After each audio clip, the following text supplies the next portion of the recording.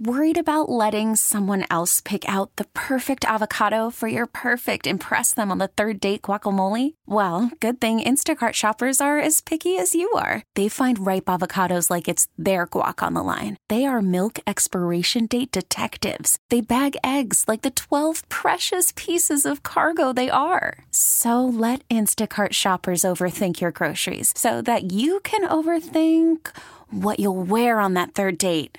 Download the Instacart app to get free delivery on your first 3 orders while supplies last. Minimum $10 per order. Additional terms apply. Hey, this is Basketball Hall of Famer Rick Barry and one of the NBA's top 50 players. You're listening to The Jake Brown Show. And welcome to The Jake Brown Show, everybody. CBS Radio's Play.it Network. Subscribe on iTunes and Spotify. Jake Brown Radio, Jake Brown Show. On Twitter, Facebook, Instagram, all of that in the building. On the telephone line. Will be in New York City, though, this weekend to see his son Canyon play in the Sweet 16 as the Florida Gators move on. They'll take on Wisconsin on Friday. They don't get the 1 seed in Villanova, which this guy might be happy about. His dad, an NBA legend, one of the 50 greatest ever, and Basketball Hall of Famer Rick Barry. Rick, what's going on, man? Just happy to be getting up every morning. And, when you get to be this age, you'll experience it. You start losing a lot of friends and all kinds of health issues. I've been blessed, so I hope everybody have the kind of life that I've been blessed to have. Yeah, and your son right now, he's more than just an underhand free throw shooter. He's a guy who averaged double figures a game off the bench during the regular season. This guy is a brainiac. He's a 4.0 student, killing it in the textbooks, and now his team is Sweet 16 bound. The Florida Gators haven't made the tournament since 2014, and now they will try for a trip to the Elite Eight when they take on Wisconsin at MSG. Got to be proud of your son here for the season he's had in the 1 season with Florida and now the run that they're about to go on. Well, I'm proudest of him, actually, for what he's done away from the game of basketball. That's just a bonus. My son, as you mentioned, is a very brilliant young man. He was the Division I men's basketball academic first-team All-America of the Year. That's the second time he's gotten that award. He was a second team as a sophomore. And my wife and my son are the only mother-son combination who were 2-time academic All-Americas of the Year first team in men's and women's basketball in Division I. So that's a pretty cool thing. And I'm proudest of him for that. And he was SEC Sixth Man of the Year. Played minimum minutes and was second leading scorer on the team. Very close behind the first guy. And actually can play really well. People have only seen the tip of the iceberg with my son. I just am hoping that some NBA team is going to give him an opportunity, because I think it would be a great find and a steal for them to get my son at a minimum salary to get a chance to develop in the NBA when he has a chance to not be in the labs and actually work on his basketball game. There's no telling how good he might come. But people haven't seen his athleticism. He played a lot of the season, a good portion, a month or so, with 2 sprained ankles, and he can play. I mean, he's a very good player, and when I talk about my son, I only talk about him as a basketball person, not as a father. Obviously, as a father, I'd be be up on a pedestal with a loudspeaker and microphones talking about him. But as a basketball person, he can play and has a chance to be a nice player. And an 88% free throw shooter, obviously took the underhanded thing from you. He's got to get more playing. Can Mike White put him on the floor a little more here? 17 minutes against Virginia and 16 against East Tennessee State. What's going on here? Yeah, look, I really don't know. And my son just does what he can do and accepts what it is. I mean, 3-4 shots a game. I mean, it's tough, that his minutes have gone down, but the team's winning, and so he accepts it. My son is the ultimate team player. If you watched him in those 2 games, he's there talking to his players, extolling him, he's cheering for him, he's being the ultimate team player. And I know that he feels that he's capable of doing more to help the team, and hopefully the coach will decide that there's an opportunity that presents itself where they may need my son to play well. But when Devin Robinson is playing as nicely as he's playing, I think the coach finds it difficult to to put him in the game. He likes to go with the 2 small guards, the point guards at 1 and 2. And so even when Kayvon Allen, who's been struggling, the number 1 scorer on the team, he goes with the small guards. And so that's a decision the coach has to make. And if they're winning and they're successful, it's pretty hard to argue about it. You have to be confident in him and the team here as they face the 8 seed Wisconsin. They win that, they'll play either Baylor or South Carolina. They got Duke out of here. They got Villanova out of here. The Gators right now, I mean, they won back-to-back in 2006, 2007, are in position here to be there in the Final Four right now. Yeah, they got a great chance, no question. And I'm sure that the way that coach approaches things, they're going to be totally and completely focused on what they need to do to try to beat Wisconsin. They're not going to worry about who the winner is of the next game, and that's where you have to approach it. And if they go out and play the kind of basketball they're capable of playing on both ends of the floor and everybody gets involved, I think they can beat anybody, and I think they would have possibly given a tough time to any of the other teams that have been knocked out. So that's what's interesting about the NCAA tournament. The best team doesn't always win the championship. A one and out, anybody can have an off game and somebody's going good and you wind up losing. It's real true test of a champion is a team that can win 4 out of 7 in a series like they do in the NBA. But that's what makes the NCAA so exciting, and that's why it's called March Madness, because crazy things happen just like we've seen so far in this tournament. Why didn't John and Brent go the underhanded route, but Kenyon did? What was it about Kenyon that made him do it? Brent actually shot underhanded in college and shot exceptionally well, high 80s. And he made the switch back. I don't know why. He certainly would have been a 90% free throw shooter. He was very disappointed that he didn't shoot 90%. That was his goal to get there. But he's gotten better every year and shot up the range, shooting around 88% or more. I think in the tournament he's shooting 90% right now. And I just like to see him get a chance to get to the line more and have a chance to contribute to the team, which I know he can do. But it's just a matter of what the opportunity is that presents itself, and he'll be ready regardless of what it is that he's asked to do. And that's the kind of player that he is. And I think that goes a long way with scouts when you look and you see a player who, if he had been playing on other teams, and even coach said it, and been a starter and playing 30-plus minutes a game, my son, without question in my mind, would be a 20-plus point per game scorer and show so many other things because he'd have the ball in his hands and he sees the floor and he gets the ball to people. And I think the team plays exceptionally well when he's in the game. In fact, in the first game of the tournament, when he was in the game, it's when they got it up to a double-digit lead. Was it difficult for him to go to Florida where he knew he would get less minutes than at Charleston? Well, he didn't know that. So I'm sure it was a disappointment. But again, being the ultimate team player and the kind of person that he is, he accepted the role given to him. But he went there more than just because of basketball. If that were the case, hell, I would have sent him to Mike Dunleavy, my teammate down in Tulane, who would have probably run the offense through him, and he would have scored a lot of points. But he wanted to go someplace where he had a chance to go to the NCAA tournament and get a great education and go into his nuclear engineering for his master's, which I just found out his midterm this year. He just got 94 on his test. My son's really, very smart. And so it was about the education. And Florida had a nuclear reactor, and so they had the education part of it, and he knew he had a chance to go to the NCAA tournament. So that's happening. He's at the Sweet 16. Not many players have the opportunity to do that, and they have a chance to go beyond that. So from that standpoint, it's worked out well for him. Yeah, has he sacrificed for his basketball part of it? Yeah, it's been a big sacrifice for him. People haven't seen what he can do, but he's enjoying the success of the team. NBA legend Rick Barry on the Jake Brown Show. You have to figure, while the stats may not lead him to be a second-round pick here, you have to imagine he brings something to an NBA franchise's table when the time calls. He's got the basketball royalty in the family. Do you see a bright NBA future here for your son? Yes, I think my son could be a very good NBA basketball player, especially with the rosters going to 17. And stats should not determine.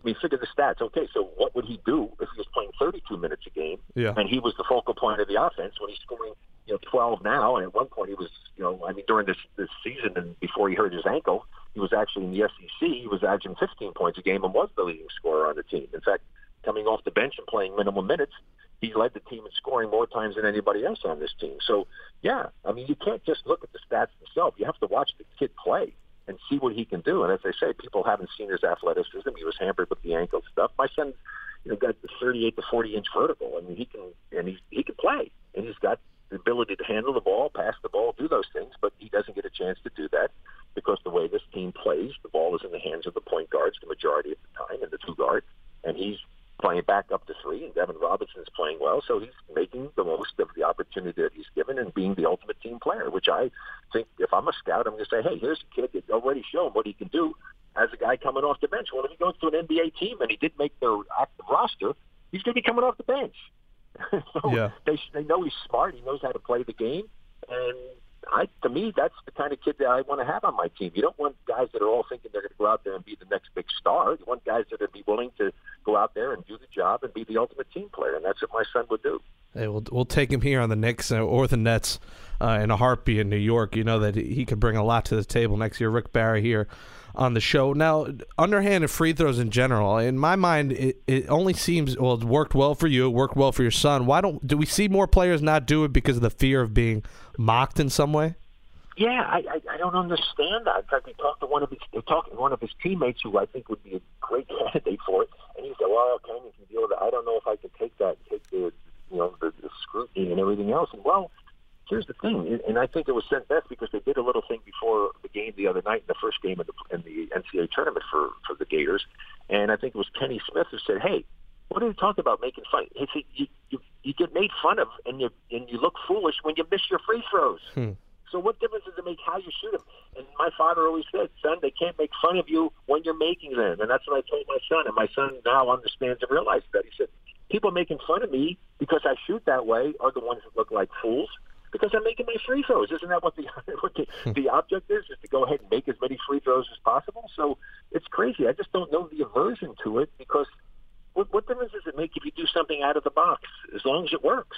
Yeah, and it's worked out well, 88%. Did he talk with you about, when he first did it, about ever getting mocked and it affecting him at all emotionally?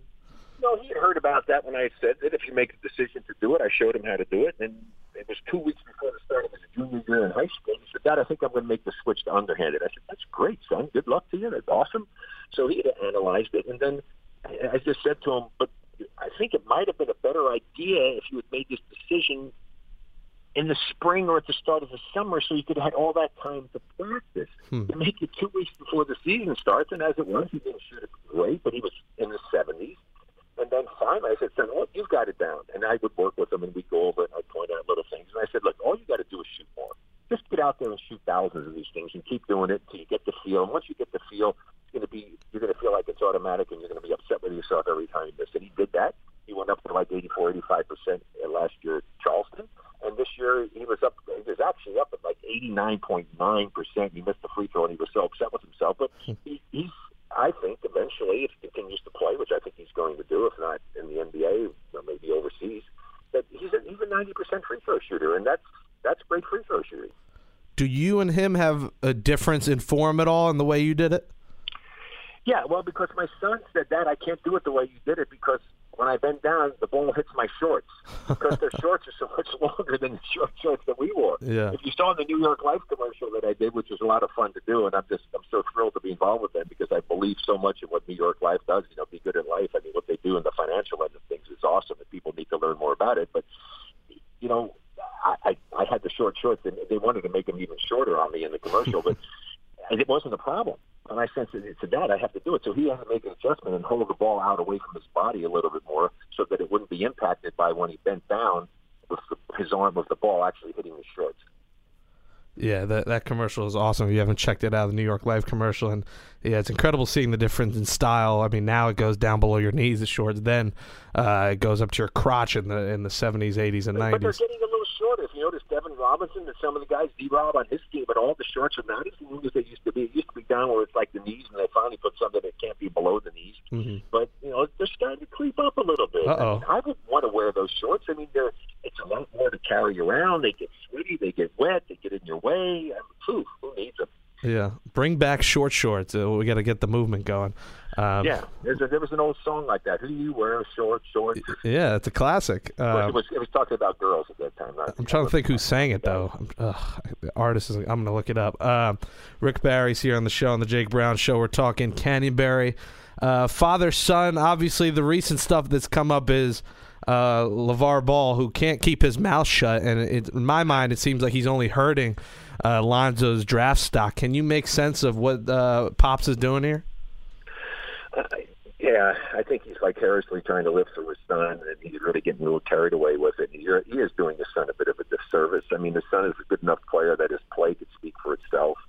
I do know for a fact that there may be some teams that would say, look, there's some other kids out there that are close to this. I don't want to have this kid here and have to deal with his father. I mean, they may do that. I do know for a fact that one of my great teammate, Butch Beard, on the championship team was traded away. And I think it hurt our team for a chance to repeat the next year. And he was traded away because of the fact that his ex-wife was someone that drove the general manager crazy, and he didn't want to deal with her. I'm serious. This is dead truth.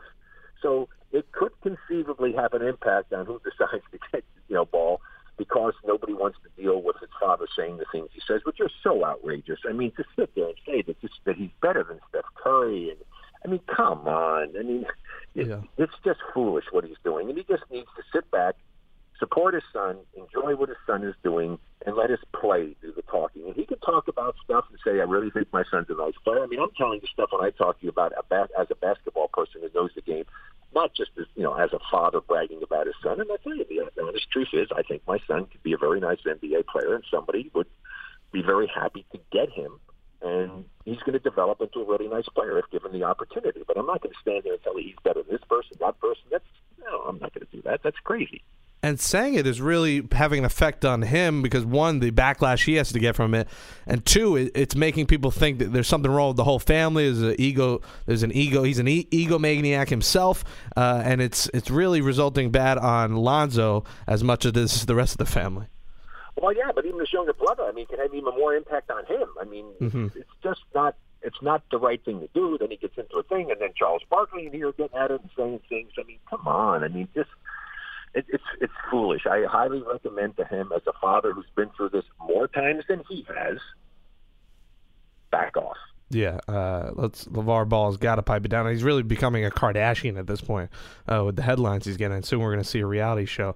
By the way, Short Shorts is by the Royal Teens. That is one hit of a wonder as you're going to get. One-hit wonder, one of the one-hit wonders. Yeah, joining Gloria Gaynor as well. Rick Barry joining us here on the Jake Brown Show. Follow him on Twitter at Rick24Barry. Now, your son's bowling. You will be coaching in this Big 3 tournament, which I'm excited about. It's coming to Barclays Center in Brooklyn in June.